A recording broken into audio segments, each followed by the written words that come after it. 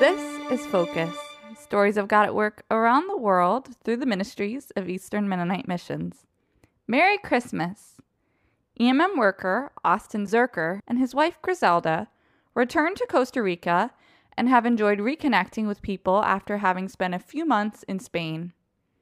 For 2 months, they are enjoying good coffee and sweet memories before they relocate to Honduras long-term. It has been very bittersweet for them, as they know these are the last months they'll have in Costa Rica. Austin helped lead a training for a couple from his church, Juan and Gloria. They will take Austin's place on the Kairos training coordination team. It's so fulfilling for Austin to see that there is a couple with energy who will continue on with what he helped to start in Costa Rica. Juan and Gloria's testimony also greatly impacted Austin as they shared about how Kairos has impacted them. They mentioned how they had been in the church for years and were comfortable where they were, but now Kairos has pushed them to get out of their 4 walls and start looking for ways to touch people with Jesus' love. In the same way, they've been encouraging people in Austin's church to reach out to others. Austin's wife, Griselda, received training to lead El Nido, VidaNet's prenatal center, this month. She shared that she learned so much. She reflected on how amazing it is to think that God has a purpose for every child that is born in the world, and to see that at 5 weeks of pregnancy when the heart begins to beat. Griselda is very excited to see what God will do through El Nido in Honduras. Austin and Griselda are so thankful for the prayers and financial support.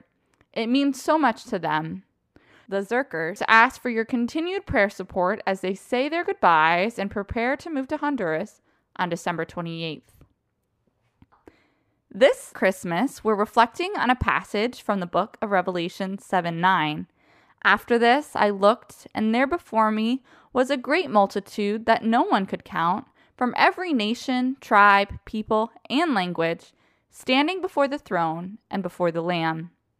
Jesus came to earth as a lowly baby to a humble family. His birth was not the extravagant one that people assumed a king might have.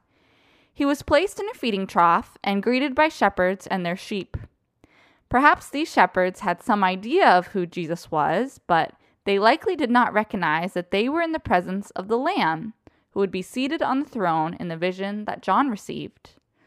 More than 2,000 years later, we know that Jesus is this Lamb. He is the one who has redeemed every nation, tribe, people, and language. May all the nations worship him. Thanks for listening. I'm Julia Sy, and on behalf of all of us at Eastern Mennonite Missions, we wish a very Merry Christmas to you.